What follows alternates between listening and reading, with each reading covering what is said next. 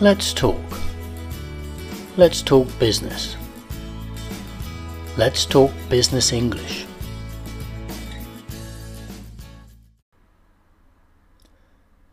Everybody loves to talk about the weather. It's considered a basic component of small talk. However, this week in Europe, the topic is not such a small one. Of course, if you live in some parts of other continents, this has been a hot topic, pun intended, for some time.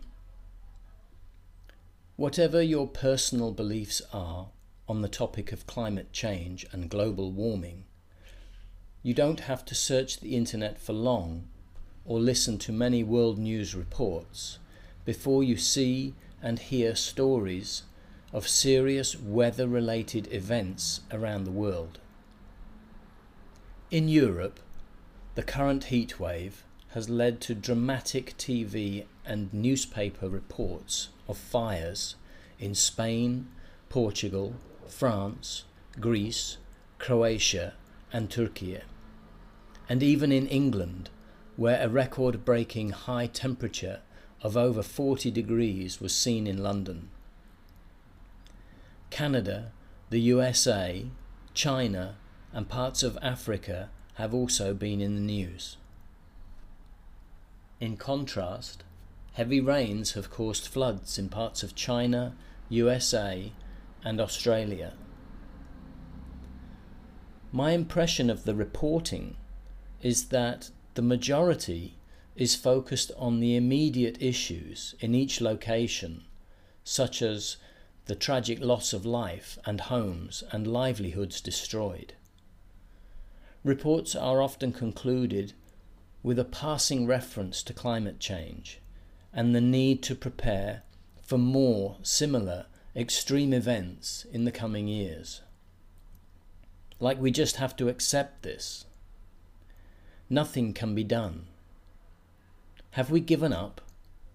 Should we just sit back and wait for our homes and businesses to be destroyed by fires or floods, whichever comes first?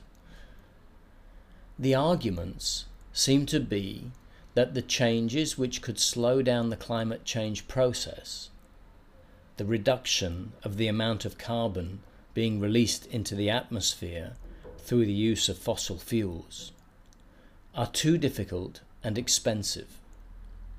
Surely, the destruction of lives, businesses, homes, and even the very planet we live on, including the human race, is a worse option.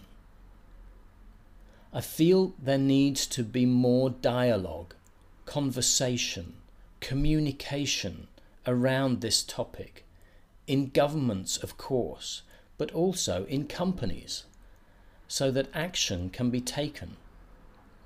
Are we really going to wait for governments to legislate?